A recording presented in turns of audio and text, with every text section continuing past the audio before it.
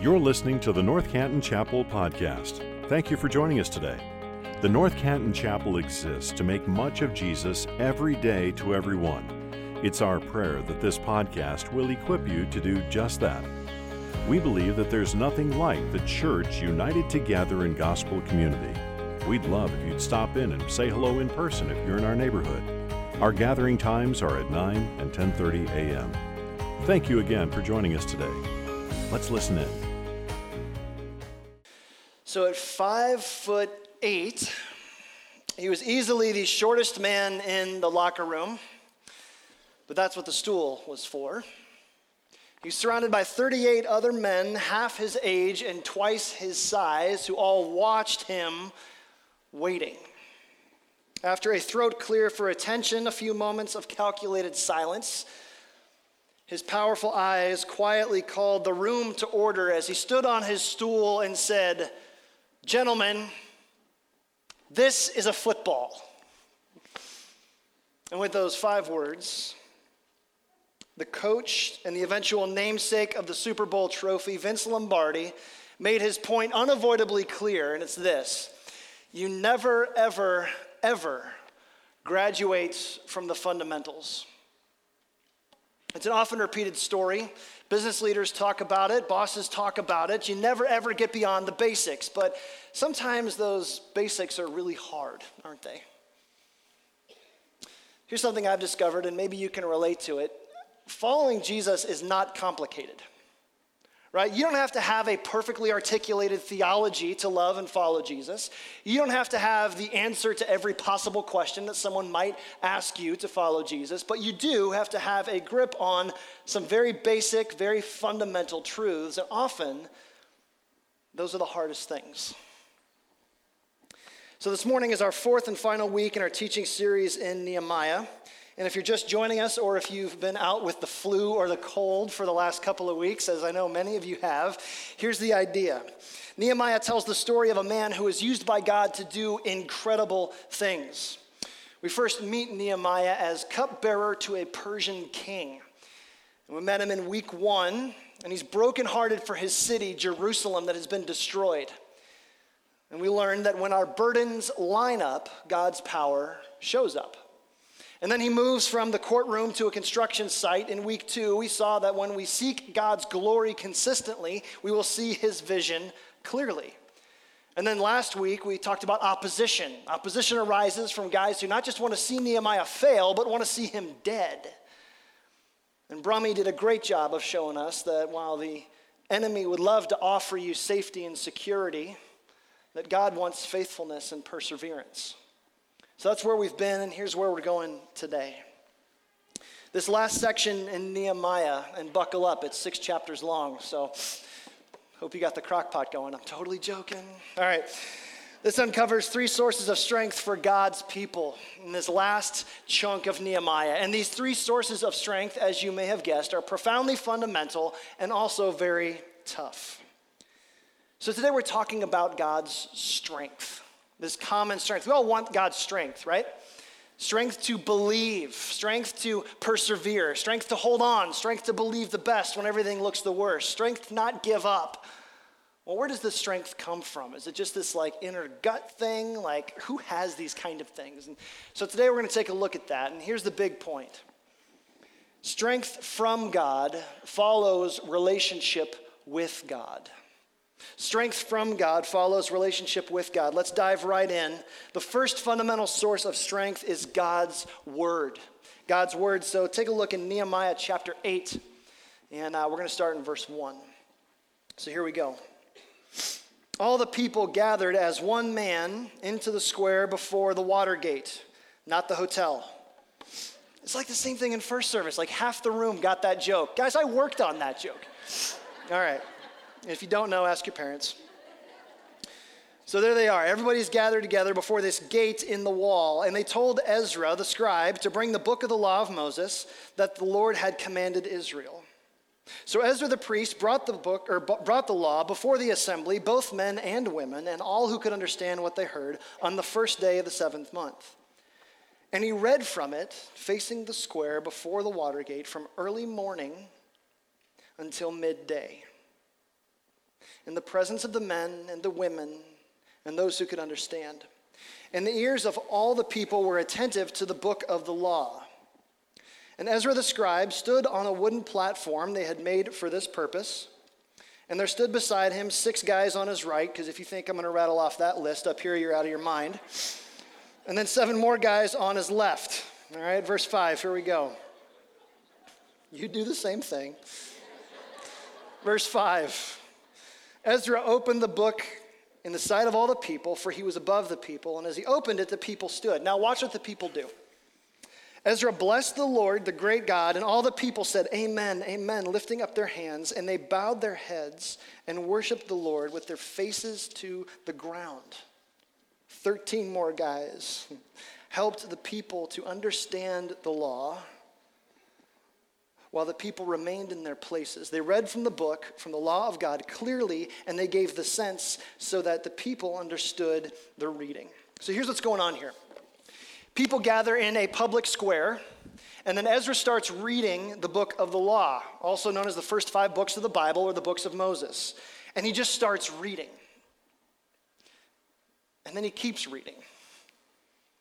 And then he reads some more. And he keeps reading for 6 hours. Now you need to know this is not my subtle ploy to get more preaching time. But could you imagine what this is like? These 13 guys that are out there that are listed in verse 7 are probably among the crowd, and they're walking around as people have questions and don't understand what he's reading, and they're helping them with insight, and they're answering questions, and they're all talking about this. What amazing picture this would have been. But then something amazing happens. Take a look in verse 9.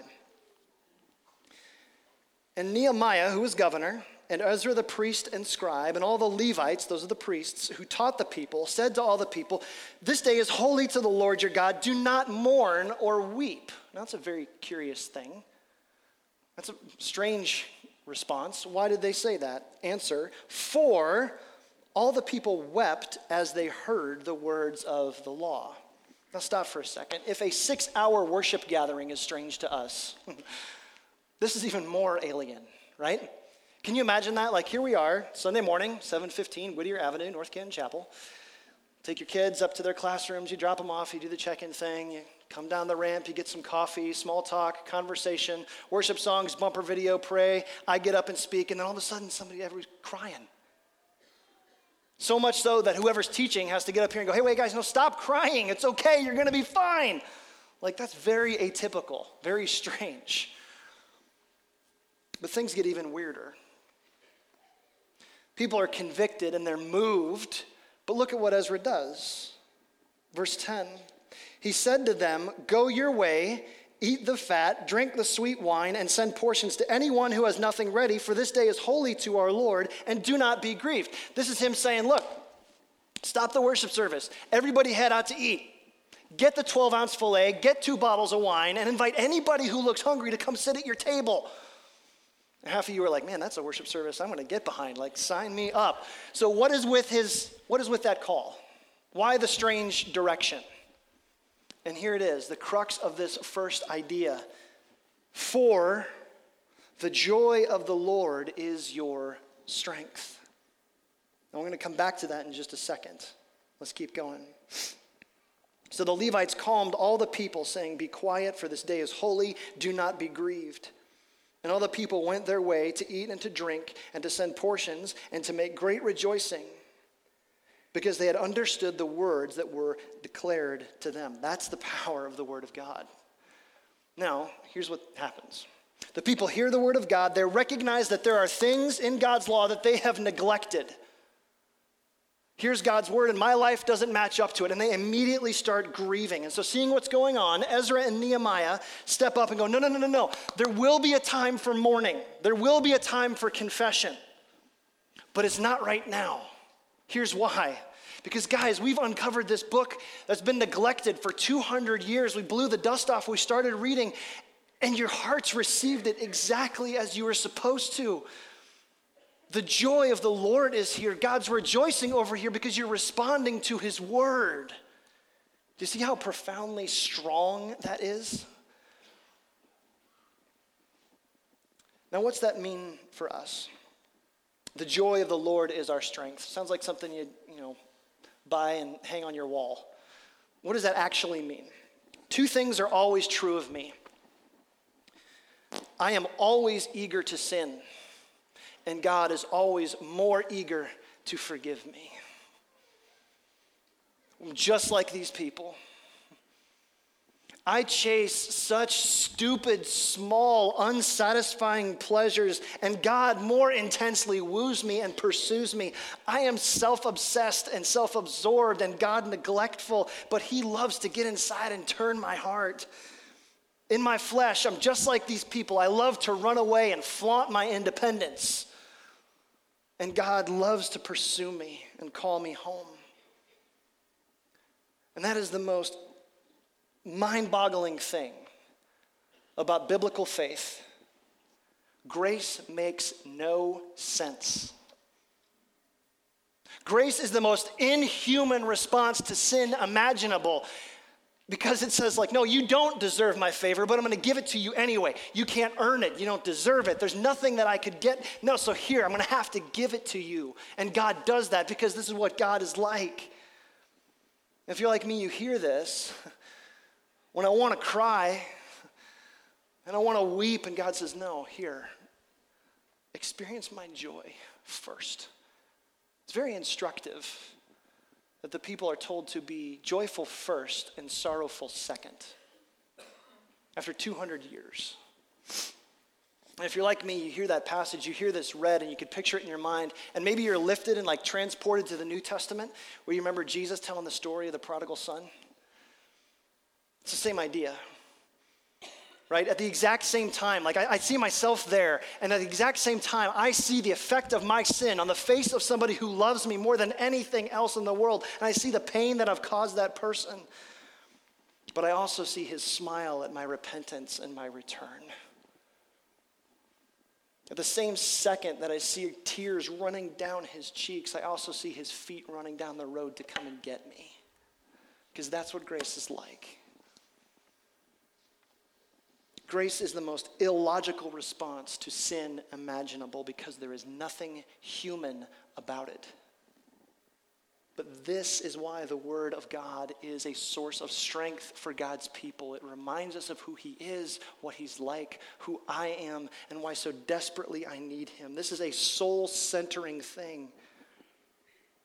It's the most, don't ever, ever, ever come away from a sermon, a Bible study, or time in the Word and say, that was interesting.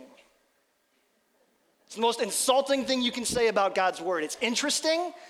This isn't interesting. This isn't a textbook full of facts that I go, fascinating. No. This is a book of pursuit. The greatest self-disclosure about the greatest being in the universe to you, how he loves you, how he pursues you, and what he wants for you. And so when the whole nation of Israel gathers in front of this stage, and there's this platform, and they just hear the word of the Lord for the first time in 2 centuries, they are cut to the core. Because this is what the Word of God does best. It afflicts the comfortable and it comforts the afflicted. And then here they are seeing it for the first time. And the master stroke of leadership genius that Ezra and Nehemiah do here is they say, look, we're going to get to confession. We're going to get there. Our hearts need to unload. We get that. But first, remember whose you are. Remember that the God of the universe is for you. Do you see how practical that is? There's some of you in this room who have forgotten that, or you don't even believe that. And so let me push it in your face one more time. The holy God of the universe is for you, and he is pursuing you, and he is relentless, and he will not give up. No matter how great your sin is, mercy is greater. And so that's the first source of strength for God's people, is look in the Word. So, 3 weeks go by. God's people have been enjoying this feast and this celebration and this party time and this extended worship session, this big old feast that they brought back for 3 weeks, but now the tone is about to change. The music has stopped, the wine has run dry, and the people have a very real problem. And so before I give you the second fundamental source of strength, I just want to set the tone. This is Nehemiah chapter 9. Verse 1, the people of Israel were assembled with fasting, in sackcloth, and with earth or dirt on their heads. And here's the second source of strength, prayer. God's people are strong in word, and then God's people are strong through prayer. Now, this whole idea of like fasting, not eating, putting on sackcloth, that's like wearing a burlap bag, and then putting dirt on your head. None of you have that today. Good. What is that? Those are ancient Old Testament symbols of mourning. They're this like deep, dark thing way down inside me that needs to come out, and it's not going to be pretty, but I got to dig it out. And so there's something coming. They haven't gathered to celebrate now. They've gathered to get deep and dark and really uncomfortable. And so what follows is this really gutsy prayer that I want to read and we're going to unpack. So look with me again in verse 6 of chapter 9. Here we go. Here's how they start. You are the Lord, you alone. You have made heaven, the heaven of heavens, with all their hosts, the earth and all that is in it, the seas and all that is in them, and you preserve all of them, and the host of heaven worships you. You are the Lord, the God who chose Abram and brought him out. And so what follows then is this 17-verse history of God's gracious dealing according to his covenant with his people and everything that he has done. But let's pick it up in verse 26. Nevertheless, and that is a tough word. In light of everything you've done, God, nevertheless, verse 26, they were disobedient and they rebelled against you and cast your law behind their back, killed your prophets who had warned them in order to turn them back to you, and they committed great blasphemies. Therefore, you gave them into the hand of their enemies who made them suffer. And in the time of their suffering, they cried out to you, and you heard them from heaven, and according to your great mercies, you gave them saviors who saved them from the hand of their enemies. But after they had rest, they did evil again before you, and you abandoned them in the hand of their enemies so that they had dominion over them. Yet when they turned and cried to you, you heard from heaven, and many times you delivered them according to your mercies, and you warned them in order to turn them back to your law. Yet they acted presumptuously and did not obey your commandments, but sinned against your rules, which if a person does them, he'll live by them. And they turned a stubborn shoulder, that's not what you once said of you, and they stiffened their neck and would not obey. Many years you bore with them and warned them by your spirit through your prophets, yet they would not give ear. Therefore you gave them into the hands of the peoples of the lands. This is the exile they just got back from. Nevertheless, in your great mercies, you did not make an end of them or forsake them, for you are a gracious and merciful God. Now, all this is a glimpse into this on-again, off-again relationship between God's people, these people who refuse to commit, and God who absolutely will not quit on them. It's like Ross and Rachel on steroids. Like, where are we on this whole thing? Like, it's back and forth, and who are you? Who do you belong to? How do we fit? And then verse 32. Now, therefore, our God, the great, the almighty, and the awesome God who keeps covenant and steadfast love, let not all the hardships seem little to you that has come upon us, upon our kings, our princes, our priests, our prophets, our fathers, on all your people, since the time of the kings of Assyria and to this day. Yet you have been righteous, and here it is, in all that has come upon us, for you have dealt faithfully, and we have acted wickedly. I'm willing to bet that most of our prayer time in the morning or in the evening or before church or in the car doesn't sound like that. So if this kind of prayer is supposed to be a source of strength, let's get our heads around it and figure out what's actually happening in this giant prayer, okay? So there's 4 things happening here. First, they start off with who God is. They start off with who God is. This is way back in verse 6. And you see all this like strong declarative language, like the heavens of heavens praise you. God, it's you and you alone. God, you're good. God, look at what all you've done. It's basically them saying, God, you deserve everything that's coming at you and more. And you're holy. But they continue, verse 2, or the second section of this thing, what God has done. And this is verse 7 all the way through verse 25. And the main point is, God, you're faithful. God, you're good. God, you came in and you did something in history. What did he do? Verse 9, he split the seas. Verse 12, he led them out of Egypt. He gave them their law, the land, verse 13 and 15. He provided for them, verse 20. He sustained them, he clothed them, verse 21. And all these actions crescendo to make one giant resounding point. God is good, and he loves you. But then there's the turn. Verse 26, what we have done. And it's this terrible, gut-wrenching glimpse into the people's faithlessness in light of God's faithfulness. And it's the crux of this confession. They're saying things like, we are wrong and we've been wrong. We rebelled because we are rebels, and we sinned because we are sinners. Quick takeaway, there's no silver lining sin. It doesn't work to try and whitewash this stuff. You got to dig deep. It's really uncomfortable. Then the fourth section of this prayer, and this is verse 32 all the way through 37. This comes when you grieve your sin, and this is what we need. And they're begging God, like, help us, help us, help us. Two best prayers you can pray. Help me, help me, help me, and thank you, thank you, thank you. And it's exactly what God's people are doing right here. So a few things that I noticed about this prayer, and I want to unfold them here for us. First, it's striking to me how dissimilar this prayer is from many of ours today, right? I mean, look at those four that are back up there. Who God is, what he's done, what I did, and then finally what I need. What do we do? Here's how we do it. God, here's what I need. I know I'm not perfect. And thank you for Jesus, though, and you're awesome. Got to go. Right? We have inverted this whole thing. Where do we start? We start with us. Because that's the most urgent, pressing need. Like, God, this is what I got going on in my life. This is what I got to do. God, will you please, right? And we've built prayer on the wrong foundation when we build it on us. Because I've got a perspective, and I've got my thoughts, and I've got my plans, and I've got my agenda. But you know what? I don't rule the universe. So it's really good to start by reflecting on the one who does. Start your prayers by talking about how good God is. Second observation.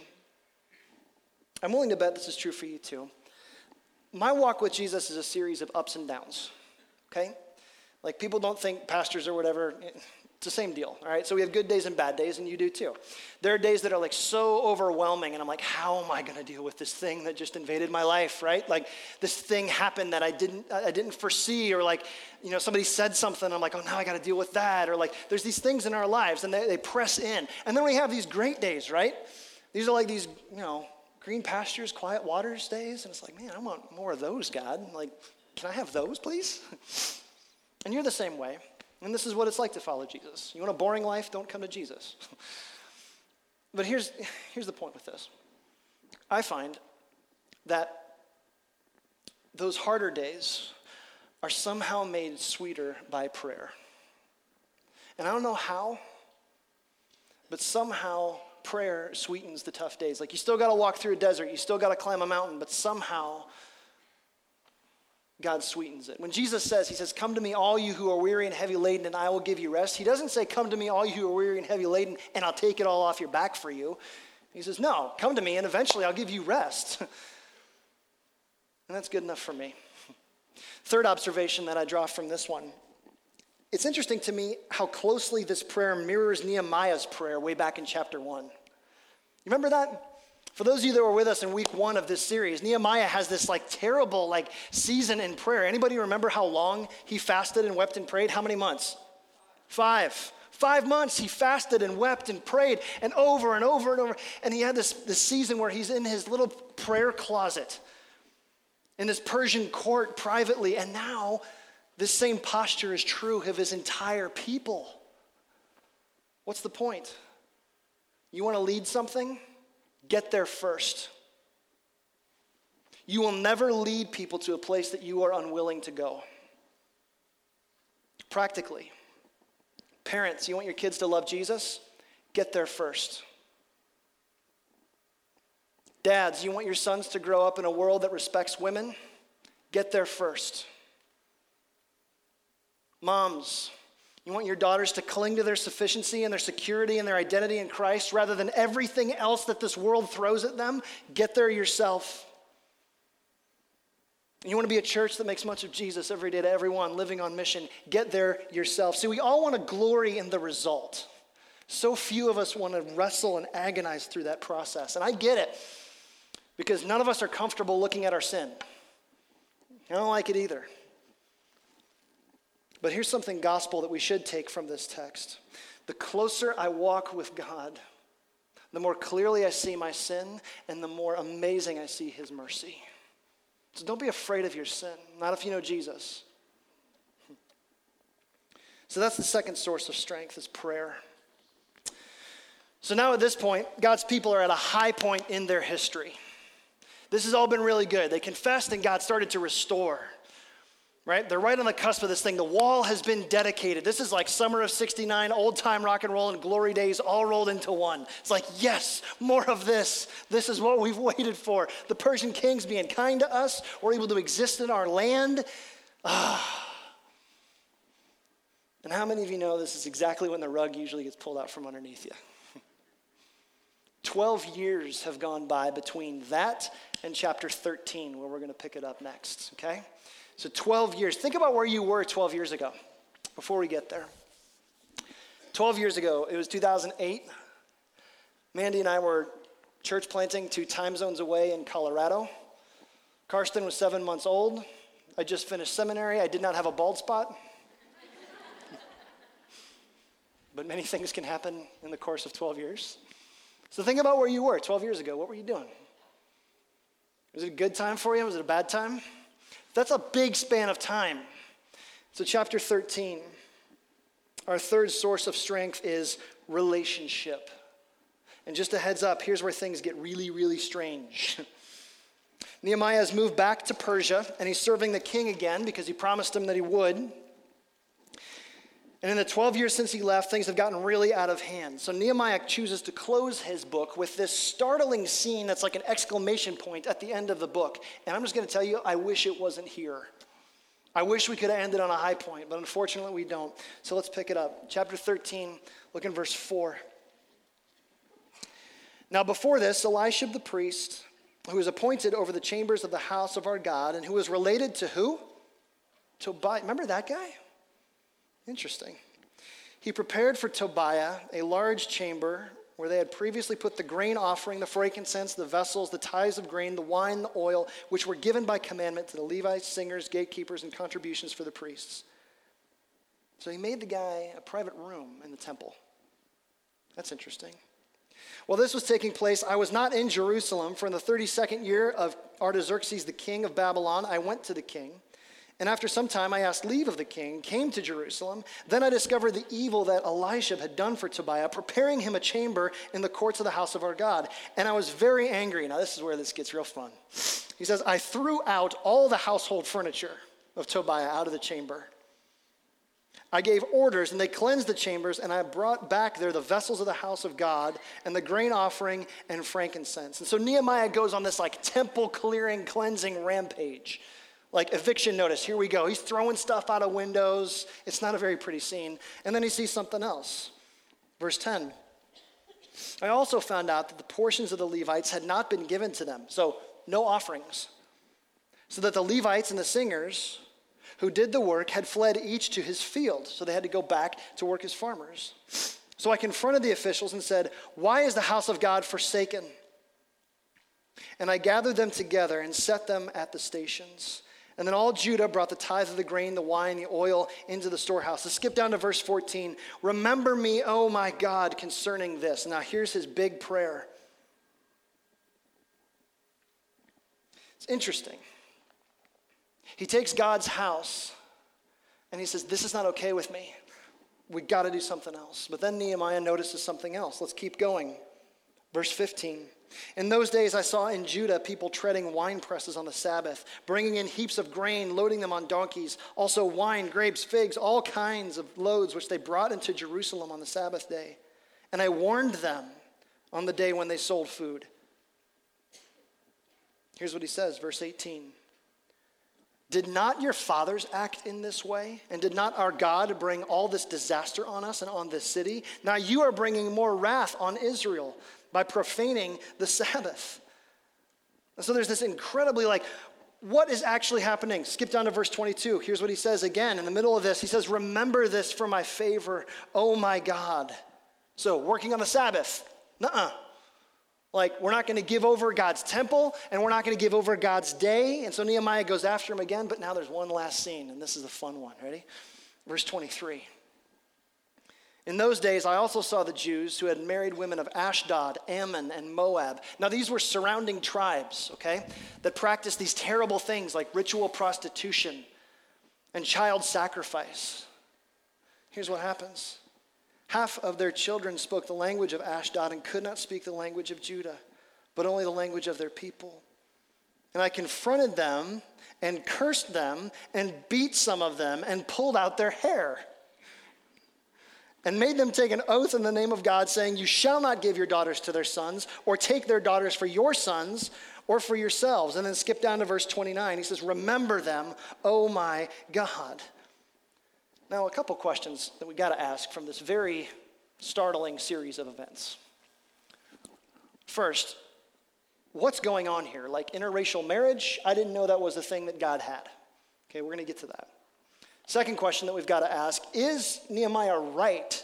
Is he justified in responding the way that he did? Because this is pretty crazy. Are we going to start having fist fights in the lobby? No, breathe easy, you're fine. Then the last question is, what am I supposed to do with this? Because if we believe all of God's word is inspired, what am I supposed to take from this thing? So first things first, what's going on here? All three of these little mini scenes, the temple with Tobiah's bedchamber and all this other stuff, working on the Sabbath, and then lastly, this idea of marrying within these cultic tribes.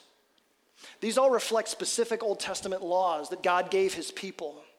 And that before Jesus, these people were required to follow these things for their protection. One protects God's temple, his house. The other protects God's day, and the other protects God's people. And so when they were going to move into the land, God said, no. It's dangerous for you in there.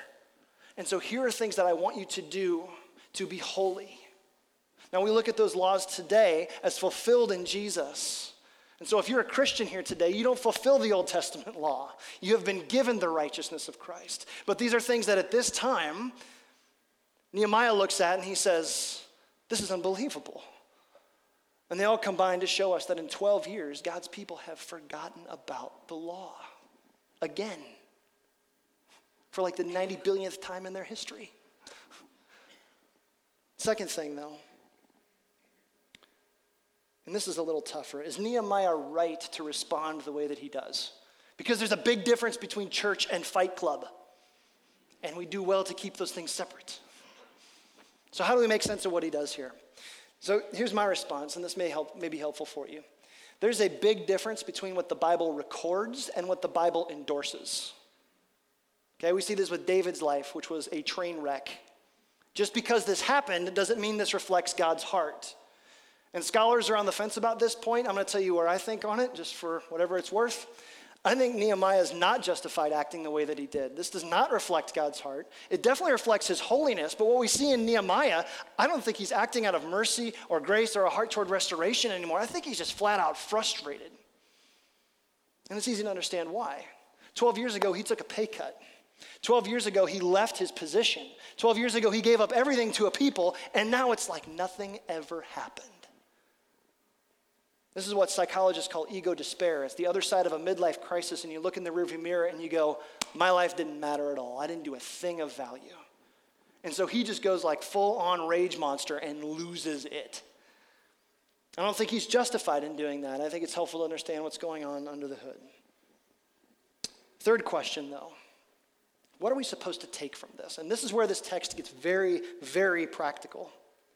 I think the most helpful way to look at this text is not how the people got off track, but why they got off track.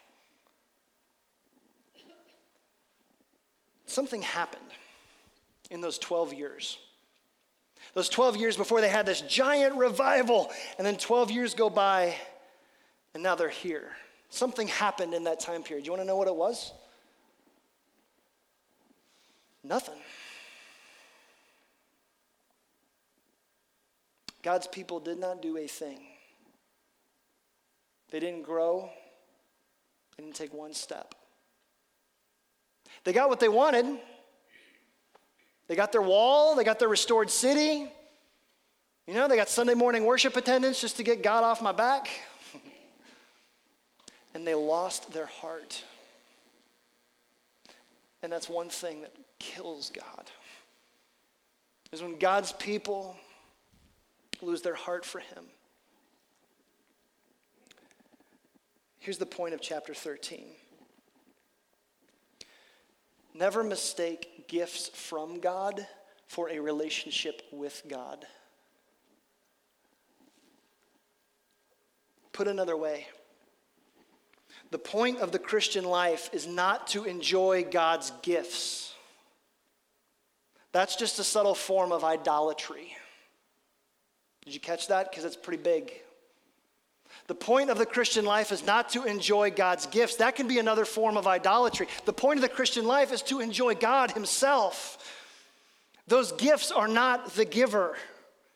That always means relationship. The gifts that he gives us are like the trail of breadcrumbs that follow us back to who he is. He is the delight. He is the treasure. Don't mistake the two. And the most heartbreaking indictment of God's people at the end of Nehemiah is they substituted the gifts, a wall, a restored city, a legacy, power, yada, yada, yada. They substituted the gifts from the giver and they severed everything and lost it. And guys, we do the exact same thing. You want to know how I know? What happens when those gifts go away? What happens when that job that you thought was so stable vaporizes? What happens when the perfect kids rebel? What happens when your marriage starts to slip through your fingers? Is God still good? How quickly we hang our heads and shake our fists. I'm looking at it the other way though too. Maybe you're in a season of your life right now where you are profoundly blessed and you are profoundly gifted. How quickly we forget that that house, that job, those resources, all that peace and prosperity that God may have brought you, that's not an end to itself. That's an invitation to worship and follow them back to him. You're not in a relationship with God because of what you get from him. You're in a relationship with God just to enjoy being with him. We are worshipers first. And God's people forgot that. So that's the third source of strength, a relationship with God. So where do we go from here? Because we've got to close the book on Nehemiah. And it ends this really unsatisfyingly, doesn't it? Like I told you, I wish this chapter was never written. It's like, oh, couldn't we just end with like Nehemiah galloping off in the sunset, like happily ever after? But it doesn't. There's this deep, palpable ache for something lasting, something deeper, something more than just stones and walls and gates. Like, sure, there's a wall. Good job. And in that, Nehemiah has been profoundly faithful. If you went to Jerusalem today, you'd see some of the same stones there. But if this last little bit from Nehemiah and this glimpse into his prayer life and his people teaches us anything, it's that for all his personal accomplishments, all his leadership ability, all his burden well stewarded and his vision well understood, everything Nehemiah done, there's one thing he can't do. He can't change their hearts. It would take a much greater leader to do something like that. See, I believe as admirable as Nehemiah is, I believe he's ultimately just a signpost, and he's pointing to somebody greater who would one day come and follow him. Another ruler who would choose to live with his people even though he didn't have to. Another ruler who would defend them against their enemy when they couldn't.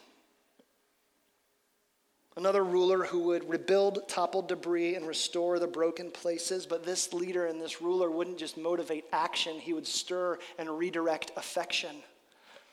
And he wouldn't just build from the outside in. He would build from the inside out. Nehemiah's irresolution is his greatest parting gift for us. Because we can look over our shoulder 2,500 years later and see a restored city, a built wall, a restored legacy, not as ends in themselves, but as appetizers. This is a preamble, a prelude to the one man who would take all of that hunger and satisfy everything we ever knew.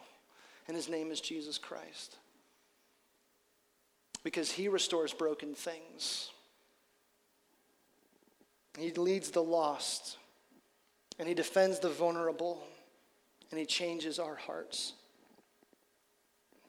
So before we close the book on Nehemiah, this pretty obscure place in the Old Testament, the band's going to come back up. And we don't do this a ton here, but I feel like I want to do this today because it is like this end of a series. And it's a time where we see this juxtaposition of our hunger and our need and this irresolution that we have in our life up against a Jesus who satisfies. And so I want to ask you a couple questions. As you think about this, it's not just an obscure prophet in the Old Testament. Do you see yourself in this place? Do you know this Jesus? I don't mean know about him or recognize a picture of him or say his name when you smack your thumb with a hammer. Do you really know him? How do you know? 3 fundamentals. I'll push them right out there for you. Do you believe what his word says about you? That you are a sinner and that you've broken God's law, but you are loved by a holy God who is chasing you and will not give up. Do you believe that? Second thing, prayer. Have you asked for his forgiveness? Not just said, I'm sorry, I screwed up, or oops, but like actually grieved over the fact that you have broken his law and broken his heart and asked to receive his forgiveness. Have you ever done that? And then third thing, relationship. And this could apply to 2 groups in this room. Maybe you've never had a relationship with God, and that sounds like so fanciful and so crazy. You're like, how? Or maybe you do have a relationship, but it's grown cold. And you're in that on-again, off-again spot, just like God's people have always been. And so this morning you say, I need to get something right. Something in my heart I need to give back over to him. Something I need to release to him. Maybe you don't love his word. You wish you did. Maybe you don't pray to him. You don't have any time with him. And so you have a very formal, stoic relationship. And so here's what we're going to do. We're going to stand in a minute. I'm going to invite you to come up to this altar. It's just a piece of wood at the front of a stage. And take some time and kneel. There's nothing mystical about this or anything like that. No one's going to ask you any weird questions. But don't leave today without doing business with God and saying, God, I want you more. Or maybe this is the first time you've ever heard this message idea that God could love you. Maybe this is the first day you take your steps with Jesus. Let me pray. Father, we do want to say that we love you. We want to say thank you for Jesus. God, help us never to treat your gift lightly, the Savior who lived a perfect life and died a perfect sacrifice. How great you must love us.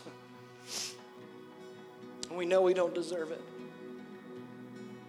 So, Father, help us to be free now in this moment, either to come and kneel up here, to kneel in our seats in the quiet and just say, God, I'm yours. In Christ's name. Thank you for listening to this episode of the North Canton Chapel Podcast. If this ministry has blessed you in any way, please share this episode with your friends or spread the word on social media. If you subscribe and leave a 5-star review, it goes a long way to helping us make much of Jesus every day to everyone who hears these podcast episodes. You can also donate to this ministry at ncchapel.com/give. Thanks again for joining us. May you go out into your places and spaces, making much of Jesus every day to everyone.